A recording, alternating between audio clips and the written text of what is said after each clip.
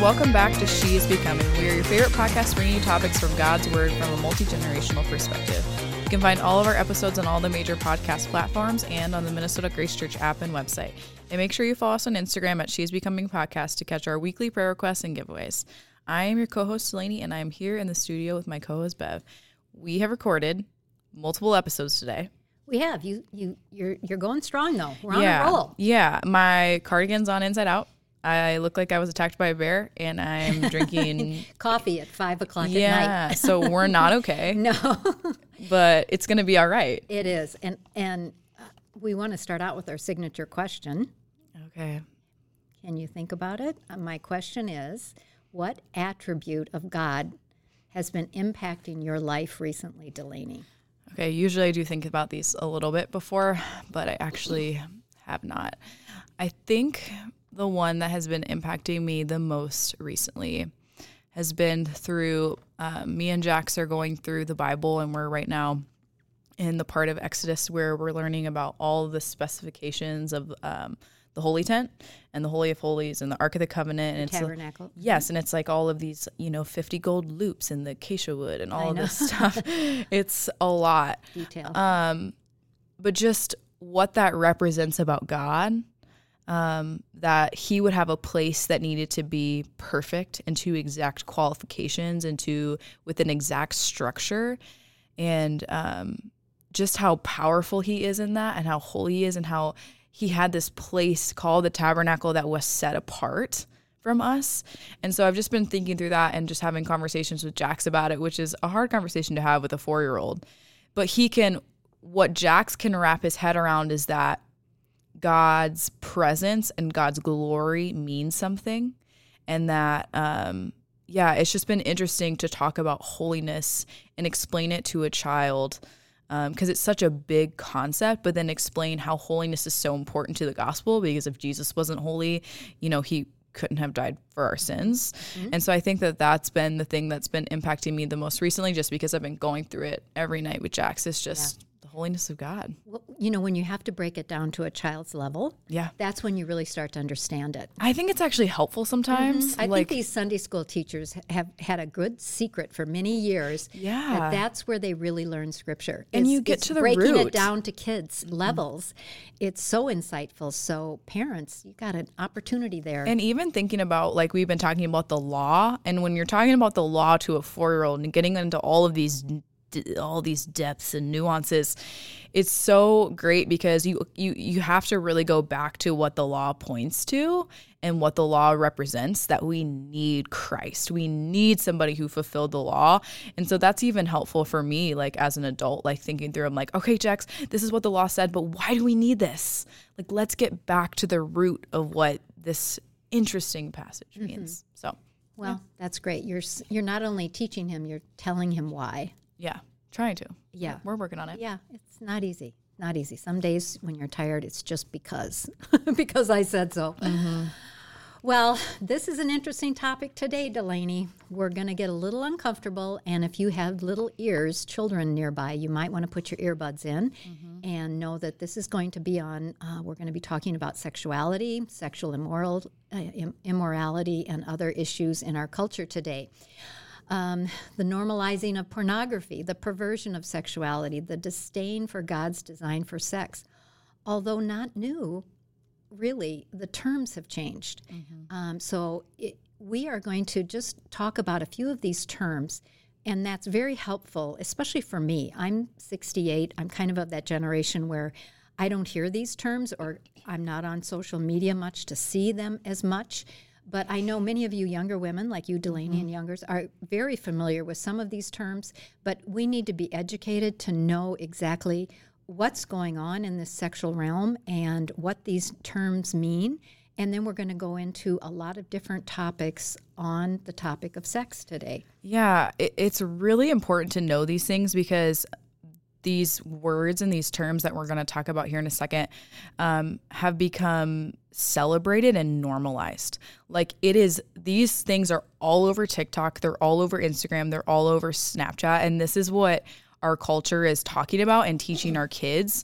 And so sometimes I feel like as Christians, we can just kind of shy away from these harder conversations because they're hard, they're heavy. We don't want to hear it, but I think we kind of do need to get our head out of the sand and just engage with these and have these conversations. But to do that, we do need to have like just a basic understanding of what is being taught on these, specifically these platforms. So I'm going to go over a couple of words, and a lot of this is in regard to, sexual orientation and what is being promoted on all of these social media platforms. So we're going to go through these one by one. I'm just going to give you the educational definition just so that you can be aware and just see, what's going on in our culture today. So the first one would be polyamory. This would be a romantic sexual relationship between multiple persons. And this is maybe where you have heard of a word called a throuple, where 3 people are in a relationship. I heard another term for the same thing was called a circle. Yep. I've heard that too.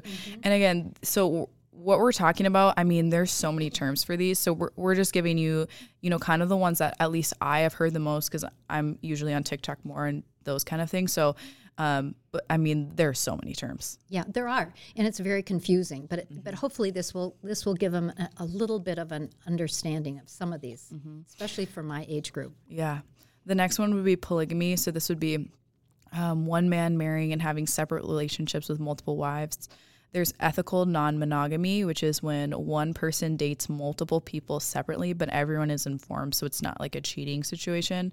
The next word would be fluid. So this means that sexuality, sexual orientation is subject to change. Pansexual, which means you can be attracted to anyone of any sexual orientation. Homosexuality would be same-sex attraction. Asexual, which means little to no sexual attraction to anyone of any orientation. And bisexual means romantic and emotional attraction to male and female. Oh, boy. Yeah, there's lots of words. And I think there's actually more than 72 of these. These are just the ones that I hear most often. And I know we don't like to talk about these things at church, and we don't like to talk about them in the church because this is not God's design for sex. And we are going to get into what God's design is. But again, we need to be informed, and we need to be able to engage with culture. And you, honestly, listening, might have kids or kids' friends who are struggling with one of these things. Or, you can have a situation like with my kid and his friends. They come back from the playground and they're telling me that, they're asking me what a lesbian is, and just all of these things. So it's important that we at least stay in the know. Absolutely. And there are so many terms about these sexual orientations, and it's always changing. I know Facebook has how many hundreds of them? Yeah. Of designations that you can take for yourself. But these are the ones that, we've heard the most lately anyway. And we want to be informed about this. More than that, we want all of us to understand what the Bible has to say about sex. Yes. Today we're going to be walking through Scripture as our authority on these weighty subjects, and we will be talking about, first of all, purity in a toxic purity culture, and Delaney will explain what that is. The redefining of God's design for sex, so we'll go into that as well. And then the culture's lies about sex, and there are a lot of them. And then why sex matters to God. So Delaney, start us off with purity in a toxic purity culture. I'm not even sure I understand what that is. Yeah, we'll talk about it because it can be pretty broad. But just starting off, I've been pretty candid. I think that I did not wait to have sex till I was married. I did not live in God's design for sex. I got pregnant at 19, so I think that that's been made pretty obvious, and it's something that I'm really open about and am willing to share my story about. But today I will definitely be coming from that angle of how, this has really just personally impacted me. And I've experienced a lot of pain because of my choices, and really have experienced a lot of what, this quote unquote toxic purity is, that has really just become a movement all over, the church and Christianity. And in some of my experiences learning about purity from the church, there has been just this level of triteness when it comes to purity. It's this whole idea that purity is the ultimate goal for a woman. It's the greatest gift she could ever give her husband. And if she doesn't wait till she's married, she should be ashamed and she should feel dirty. And there has been this toxicity from the church around this as a whole. I'm not just, putting this on Grace Church. I'm just saying in the church movement, there has been this, and I've heard this from quite a lot of other people.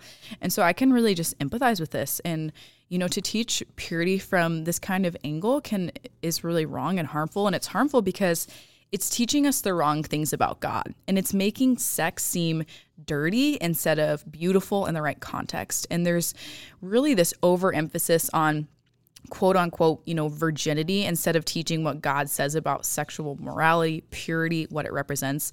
And when I say this overemphasis on virginity, I'm meaning that it can lead to this kind of thinking or ideology that you live this anything but life, where you can do anything else sexual except have actual sex.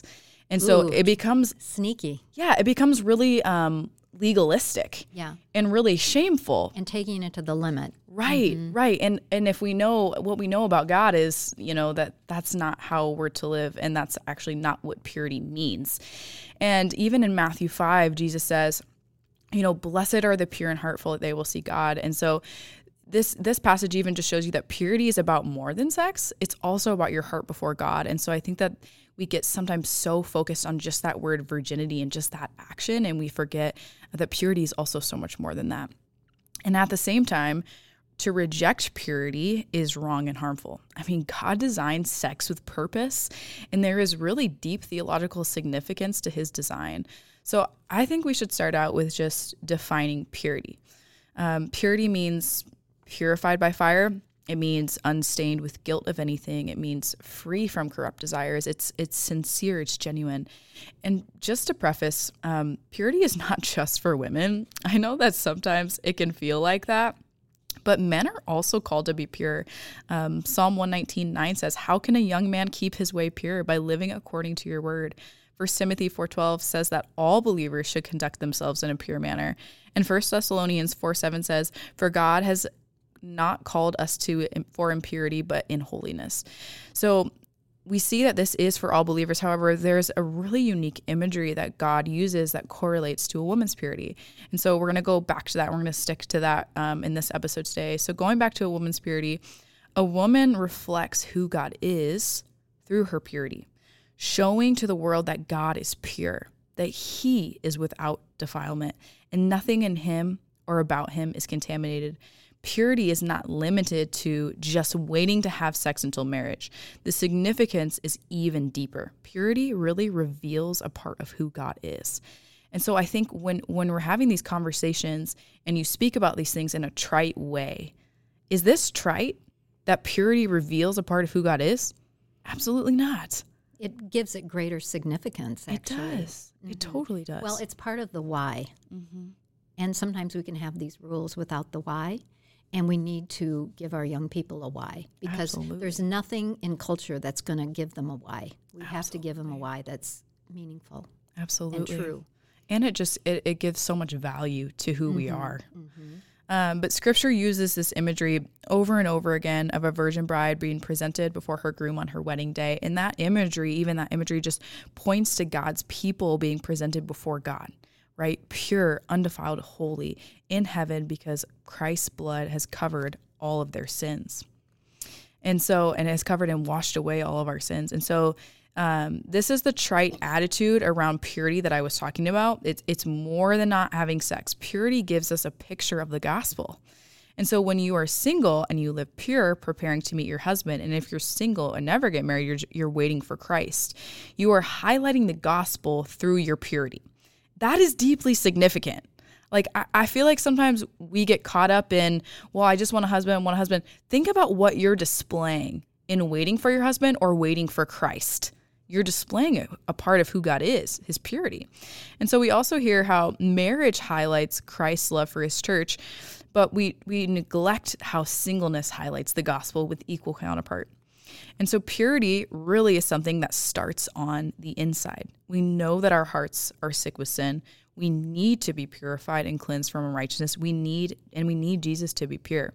And so what toxic purity culture will tell you is that being sex positive, that's another word.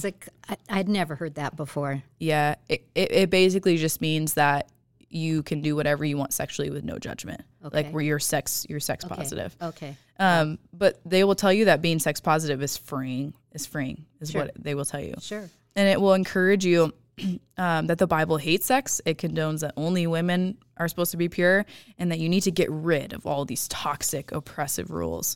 But 1 Corinthians 6 actually gives us a response to this kind of thinking. It says, flee from sexual immorality. All other sins a person commits are outside the body, but whoever sins sexually sins against their own body. Do you not know that your bodies are temples of the Holy Spirit who is in you, whom you have received from God? You are not your own. You were bought at a price. Therefore, honor God with your bodies. So the first thing it tells us to do is that we're to flee from any kind of action that would mar how the gospel is reflected through our purity. The second thing it tells us is that all other sins are outside our body, but sex is something that happens inside your own body. So there's this unique emotional, physical, relational, really intimacy from sex that differs from other sins. And then third, your body is not your own. It's a temple. Oh, so this is very counterculture. Yeah. What's everybody saying in now? My body world. Yeah. Your body is not your own. It's a temple. And so when you receive salvation, you are actually a dwelling place for the Holy Spirit. And so this picture was in a lot of ways really painful for me to think about just because of my past choices. But I thought of, think of a holy sanctuary, the Holy of Holies from the Old Testament, like I talked about earlier, an altar, the Ark of the Covenant, this place where God lives, where he dwells. And then think of it being defiled or marred by your choice to participate in sexual immorality. And I'm putting myself here too. Like, this is me. And I'm not talking about abuse here. That is an evil that is not your fault. I'm talking about a willing choice to live outside God's design for purity. And so that should really break our hearts. I know it breaks mine because the way that God designed sex was to showcase our value to him, that we are so loved and adored by Christ, that he bought us with his own blood. And so thinking about sex like that is not trite. And it's good that we know what the depth of this means. Right. You know what I mean? I do. Oh, yeah. Thank you, Delaney. It's so interesting to get the perspective of the different generations, and I feel you've really said that well, because we can have kind of a just don't do it attitude and hands off, and all of a sudden it becomes all the more interesting to us. When we're told that. So we have to be careful when we say no, that we say why. Mm-hmm. We have to know the why. Yeah. And you've given us some wonderful reasons why. It all of life, everything that we do reflects on who God is. So that is no different. Well, we're also doing a lot of redefining of God's design for sex. We know that he designed it for procreation. He designed it for intimacy and love and communication in a marriage. What does sexual immorality reveal about what we think about God? The immediate answer that comes to mind for me is that sexual immorality reveals a low view of God, a low view of the person or the people involved as well. Yeah. It also shows me we may not really believe God's word on the subject. We may want to just pick and choose what we want to obey. We can rebel and think God is mean. He's holding out on pleasure. I once heard a woman say to me, look, God wants me to enjoy sex. He wants me to enjoy my life. He created it. There's nothing wrong with it. She was not married. Yeah. So we can rationalize that. We can rebel and think God is mean. Hey, he's holding out. We don't like his authority in our private lives. That's a big part right there. Mm-hmm. But nothing is private to God, Delaney. Mm-hmm. All we do is to reflect the glory of God, to reflect the character of God in every way. Sexual sin is putting our own lusts and gratification ahead of being obedient to God and his will for us. So it's really putting us before what he has said. Mm-hmm. It also tells us that we are looking for love and acceptance in all the wrong places, as that song would say. Mm-hmm. Only knowing Christ and his love and salvation for us will give us the love and the acceptance that we crave. Another question we have to ask here is, how has culture really messed up what sex is intended to be as God planned it? So what's happening is a lot of redefining of what God has ordained for us, and it's causing so much pain in so many lives. today our culture tells us there's no boundaries. If you have a desire, indulge it. All these different words that you named at the beginning here are all kinds of sexual perversions away from what God has planned for us. This really reveals a lack of respect for God, of faith in God, love for God, His Word, and His people. Now, in a situation like these, we can look into Scripture and see how multiple partners really brings much heartache. Did you know you could look into Scripture for that? Oh, big time. Yeah. There are multiple people. Yeah, especially when you read the Old Testament. The kings in Israel were warned, do not take multiple wives. They'll turn your heart away from God. That was not God's intention for anyone to have multiple wives. Well, David, beloved David, the apple of the Lord's eye, had multiple wives, and his family truly suffered for it. David's own lust for Bathsheba brought death and suffering. David's sons repeated his sexual sins, and it tore the family apart and threatened David's rule as king. Then there's Solomon. He had a crazy number of wives. Thousands. Yes, which was really in that day a sign of wealth and power. But just as God had warned, these foreign women, Scripture tells us specifically, these foreign women that he married turned his heart from God. When we do not follow God's design for marriage and sexuality, it will cause us to move away from God. And it causes such collateral damage to us and to others. So let's talk about a current trend that has increased in the last couple of decades, living together or cohabitating. In the last 5 decades, it has increased 900%.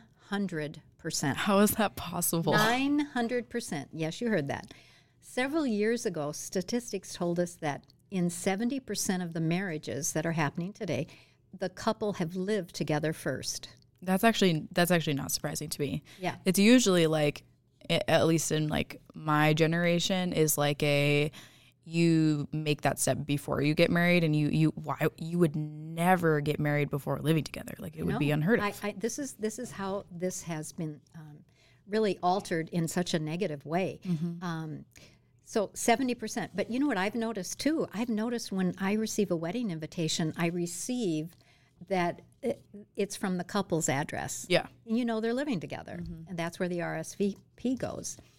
But why not? What's the big deal? They're going to get married, right? Maybe not. It's not saying engage. It's living together. It's cohabitating. Yeah. What's wrong with this is that it detracts, first of all, from the joy and celebration of marriage. I got to tell you, when I go to a wedding where I know they've been living together, it takes something out of the joy, to tell you the truth. Well, and it's something that, we also want to say that God can redeem. Like, if you are living together, that like God does call you to either end living together or to get married. And so I have several friends too, where it's like they know that next step is to be married. And so there's redemption in that, but it always comes with you have to submit to what the Bible says about this. And that's where we get tripped up is we just want to continue doing what we want to do instead of what God's word says is right and good. Right. And this is what our culture is telling young couples today, that they have to make sure they're choosing the right partner. So they have to live together to make sure. Yeah, it's like a trial period. Yeah, right. And parents, these are people my age, seem to be increasingly approving of this living situation. I remember, I'm that old, that I remember when it used to be called living in sin. And now it's just cohabitation. It's living together. It's just, it just makes sense, right? But let's look at the many reasons this may not be good preparation for marriage. And after these reasons, we'll see how this reflects on God. First of all, living together does not include exclusivity or permanency. Sometimes I think we're fooled into thinking that, well, if I move in together, that's going to make the commitment greater. That's not necessarily true. Number two, this causes the individuals to hold back on any full commitment.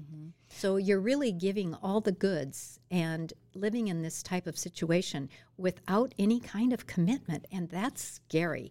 Statistics show that it doesn't guarantee a good marriage.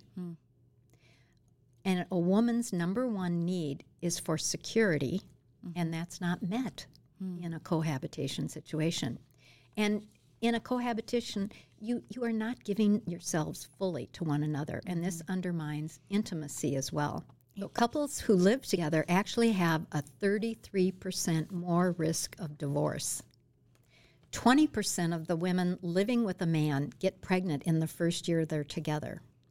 Now, could this lead to what? More abortions, really, because they're not married.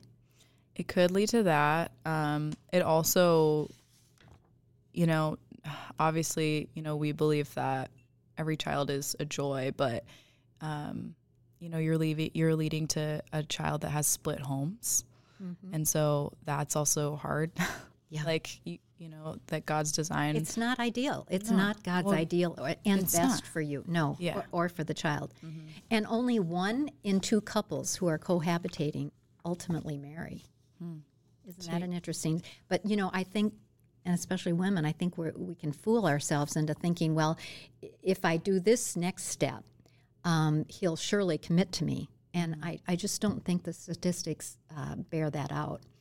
And also, this is really surprising, but a fast-growing number of seniors are opting for this as well. It's less complicated. We've all got our own money. You've got your family. I got my family. We're on we're on Social Security or whatever. Yeah. We're just going to live together. And it makes me sad. It makes me sad. Well, and I think people also dumb down the intimacy of marriage because they're like, well, living together is cheaper. I'm saving money on rent. And it's like, but you're detracting from the true intimacy and value and of marriage by doing that. Exactly. It's easy to rationalize, and culture will say, bravo. Yeah. So you really have to know God's word. You have to know God's design for marriage. You have to want that, and you have to want the best for your life. Don't settle. A lot of this is settling. Mm-hmm. Well, so here's the most important point when we talk about living together or cohabitation.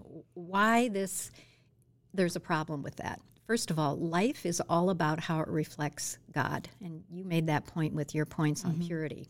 Look at how nature reflects God. The order of the universe reflects God's order and beauty and creativity and power. Love reflects who God is. And most of all, Jesus Christ reflects who God is. Now, the Bible reveals God as a covenant God. In other words, a promise maker, keeper God. This means he is wholeheartedly committed to his people. For better or for worse, when we are his, he does not abandon us. Living together is living without a covenant of marriage and distorts the meaning of marriage in a union of one man and one woman for life. So it's being in a union without the covenant, which does not give all the benefits that the covenant would. I like that you put it that way too, because we see so many covenants in the Bible and we don't always see marriage as a covenant. We see marriage as, well, it's the next step in our relationship and, well, we can get divorced if we need to. And again, this is not a judgment. I am someone who is divorced. So this is not like a judgmental thing. Like I have been there, and there are certain situations that God has said, you have biblical grounds for divorce. And so we're not saying that, but just what this represents is so important. And what culture has done is tried so hard to undermine God's design for this because of what it points to is so significant. You know? Exactly. Well, there are a lot of lies. A lot of lives. We've identified some of them, and let's go over some more. Yeah, so we're going to go now through just we compiled a list of culture's lies about sex. The first one that I have is toxic purity is a lie. Now hear me out. Don't get me wrong. The church as a whole has not always done a great job teaching about sex or talking about sex. Sometimes it feels like we either never talk about it or we talk about it using the white flower illustration where your virginity is like a white flower. And so if you have sex, the flower is dirty and then you're giving a dirty flower to your husband when you get married. Oh, I hate that. I even cringe sometimes hearing the word purity because of all of these negative connotations. Yet God's word on sexual morality is really clear. Sex is to be between a husband and a wife only. And so here is why toxic purity is a lie. Because purity is not toxic. Pure is a description of who God and Christ is. Pure, holy, without sin. Why does it matter that Jesus is pure? If Jesus wasn't pure, he couldn't save us from our sin. Because Christ is pure, he is free from sin, and we can be too. Psalm 51:10 tells us, create in me a pure heart, O God, and renew a steadfast spirit within me. So labeling purity as toxic is an attack on the gospel. This is what purity points to, whether married or single. It points to the purity of Christ. So that's why toxic purity is a lie. Because purity is not toxic. Purity is an amazing thing. It's who God is. We are the ones that have made it wrong, or we've twisted it, or we've defiled it. What's the next lie, Bev? Well, the next lie is sexual orientation and fluid sexuality don't matter as long as I'm not hurting anyone. And we hear that in regard to all kinds of sexual sins. Well, I'm not hurting anyone. And that is a lie, because it most of all, it hurts something deep inside of you. Yeah. You give up something. It is meant to be the most beautiful act between a husband and a wife, a sacred moment. And when you are just using it in a way that is not according to God's way, you are not going to feel good about it. You are going to go through feelings of being rejected, of being used, of being guilty. I mean, we just can't sin against our own bodies like that and not feel hurt ourselves. And then you hurt other people as well. Yeah, that's such a lie, too, that you think that your sin doesn't hurt anyone. Sin has collateral damage. Absolutely. There is barely ever, if even ever, that you can sin and it doesn't hurt somebody else. And if it's hurting you, that's a big deal, too, you know? Yeah. Next lie would be that sexual sin, it actually tells us a lie about God. So a follower of Christ who knows what God says about sex and chooses to rebel, so, you know, I've been in that camp before, is saying that God is not trustworthy enough to believe what he actually says. When we choose to sin, we are rebelling against God. We are telling him that we know better than he does.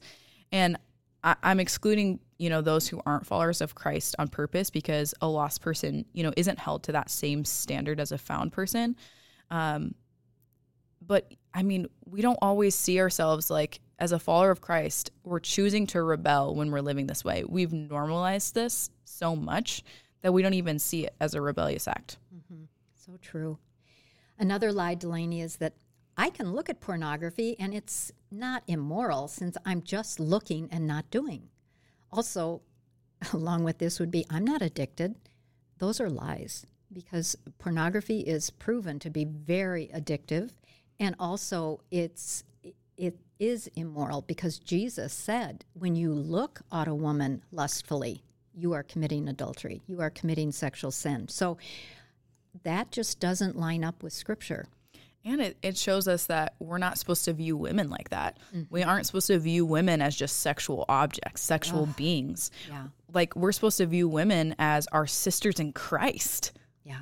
Yeah. And so that's detracting from that. It is. Because we're just seeing them as things. Yeah. And people, I know there are marriages probably right now who are listening that have this as a third party in their marriage. Yeah. And it's terrible. And it causes a lot of pain and suffering, but there is help for this. And you can't suffer alone. If you can get the right kind of help, you know, go to your pastor. There's all kinds of great help for that. DM us on Instagram. We will help you get connected to the right kind of help. Like, you are not the only one who has struggled with this or has been in a marriage where your husband is struggling with this. And an alarming thing too, Delaney, is it's not just men. Yeah.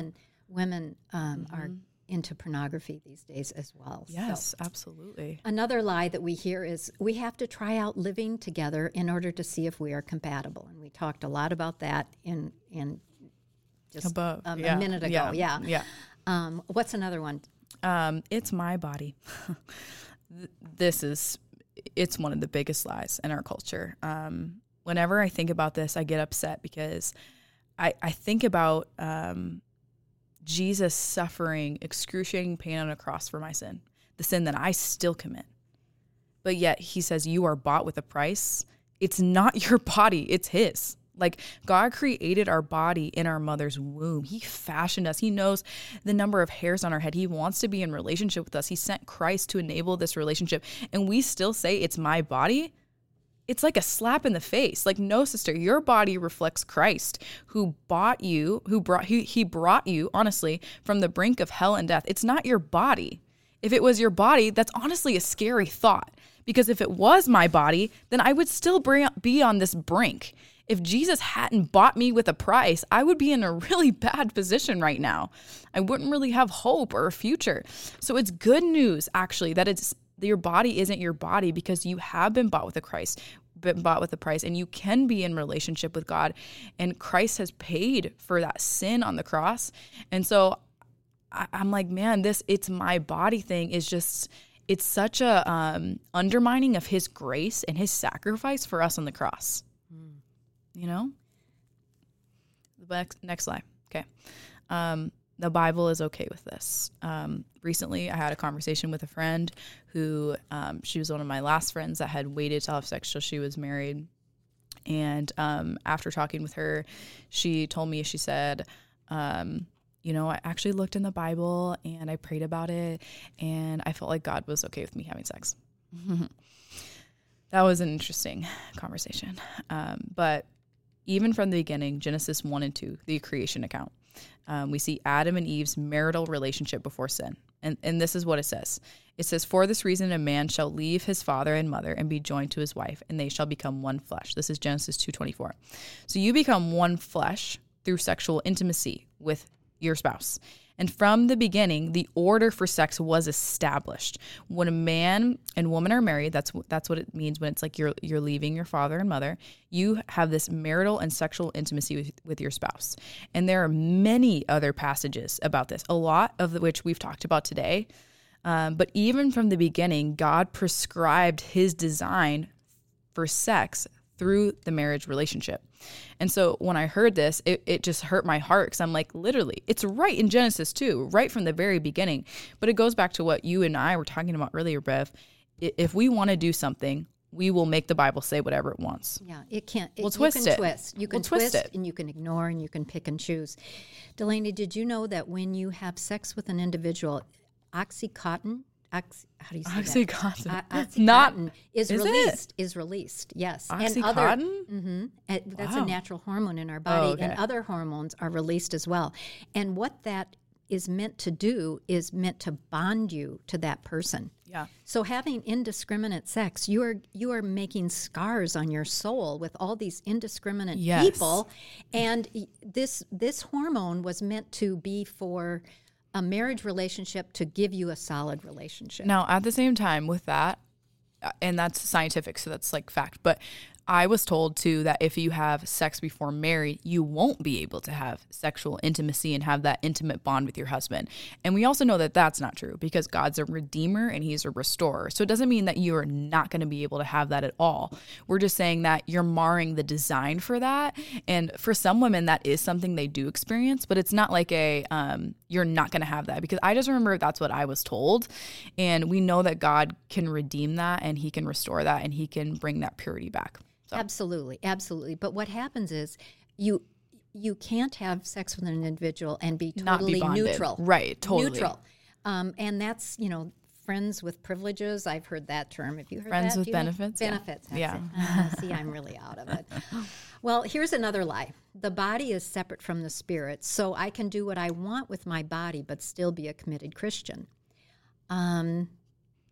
That is really Gnosticism. That says that my spirit is separate from my body, what I do with my body doesn't make any difference.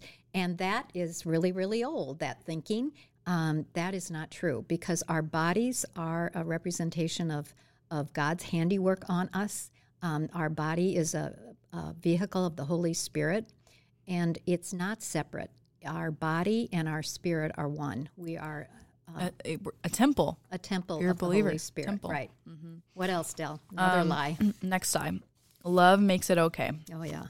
So this is just a lie we hear for all reasons in the culture right now. But we know as believers that God is the standard of love, right? Like even in his word, it says God is love. And we also know that God is the standard of truth. So this lie really doesn't tread water, because how can a God who is the epitome of love and the epitome of truth, have this thing that doesn't coexist. Like if God is the standard of love and he's the standard of truth and he's telling you that this is his design, that doesn't make sense that love would just make it okay. So what? Then he's not truthful? In a recent sermon, my dad said that culture is not more loving than God's word. Whew, that was so good. Culture is not more loving than God's word. We have really believed the lie that the God who created us loves us less than his sinful creation. So we can't misconstrue God's rejection of a behavior as a rejection of his love for you. He is both love and he is truth simultaneously, and he's the standard for both. Absolutely. Another lie, Delaney, is if we have sex, there will be greater commitment. More like greater pain. Sorry. But like, as anyone who's like, if you've had sex and then you go through a breakup, I can tell you that hurts 10 times worse than when you don't. Of course. While you may think you can use sex in that way, outside of marriage, it really doesn't work. It just continues the pain. Another lie is you are old-fashioned and will be canceled if you believe and live your sex life by God's specifications. In other words, you are just not cool. You're archaic. You're not cool. Yeah. And that's a lie. We can't take our cues about our sexuality from culture. We have to take it from God. Yeah, and we don't want our thinking to be aligned with cultures like that. No. And it's really hard these days because wherever you look, every TV show has a gay couple now kissing. I mean, every commercial has something about that. I mean, people are always living together. There's always something. It's everywhere. It's just prevalent. Yeah, it's prevalent. So you have to keep coming back to the Word and what God says. And another lie is I can use my body in marriage to punish instead of build with. Sometimes wives and husbands will withhold from their spouse in order to control them. Mm-hmm. And that isn't good. We're told in the scriptures not to withhold from our spouse. We're told to be, generous unless we're taking a season of prayer and fasting. Yeah. I don't think that's usually the reason that is. It's not to be a weapon. Mm-hmm. It's to be really a tool to build our marriage and not a weapon. And I think if your spouse is struggling with this, there's probably like a deep woundedness in them that is there's this barrier. Typically, sex is just a manifestation of what's going on in our heart. And so that's also something to seek help. Like there are married couples in our church who have been married a long time that can help you through this, counselors. So just also keep that in mind that we can use it as like a weapon, but sometimes there's this deep thing going on in your spouse and we need to be aware of that. You've been hurt. Yes. Sometimes when a man or woman has been hurt, they have issues with sex. Absolutely. And they have to be healed of that before they can fully enjoy the gift God has given them. Absolutely. Another lie is if I have had sex, I'm ruined and dirty. So if purity really is about more than sex, and if purity means that we are without stain and blemish, so that would be known sin, then none of us are really actually pure. Whether we've had sex before marriage, outside of marriage, or not. Sin has made us all dirty, not just those who have lived outside of God's design for sex. So don't believe the lie that you should live in shame, that you are ruined, that you are dirty, because Christ forgives our sin and he makes us pure, and Jesus' purity enables our purity. And because when God looks at us and he sees the purity of his son. So if you feel that way, Lord, we just ask right now that you would, that this sister that is listening to this would just feel your forgiveness that you've already given her through your son, and that you would just release her from the bondage of shame, because that is not your will for her. Mm-hmm. Well, there's many more lies that we could go over, but we're going to leave it there, Delaney. All these lies, what can happen, though? They can wear a person down, and pretty soon you kind of just throw up your hands and you go with the flow. Sex, like so many other beautiful and good things, have been marred by sin. Satan loves to take God's good gifts and make them a weapon forged against us and against God. So why does sex matter to God? A sexual relationship is meant to reflect the relationship with God. It's not about us. Mm-hmm. Ephesians 5 says it represents Christ and the church. Look at the gospel and the sacrificial love and commitment God has made to us. Sexuality is for pleasure, bonding, reflecting the Lord. He has given us this gift of sex, and we are to use his instructions in its use. I just want to leave the listeners with an illustration. Picture, if you will, a fireplace. It's a cold night. The fireplace is on. The fire is roaring in the hearth. What happens if that fire gets out of the hearth? It will burn your house down. This is what happens in sex. Sex is to be kept in the fireplace of marriage. This is where it is. Its purpose is. This is where it's going to have its greatest fulfillment. This is where you have God's plan unfolding in your life, when it's in the hearth of marriage. Otherwise, it's like a fire that goes through a house and destroys. So just with that word, Delaney, would you pray for us before we finish this conversation? Absolutely. Lord, I thank you so much that your design for sex is intentional and purposeful. I thank you so much just for that you want what's best for us, and that you're trustworthy, and that we can trust what your word says about what is best. I pray for the sister listening. If she's experiencing any shame because of her sexual decisions, God, we just ask that you would release her from that. Lord, we thank you that Christ has forgiven us on the cross. And so his forgiveness has covered all of our sins. We pray for the sister who maybe has been taken advantage of sexually.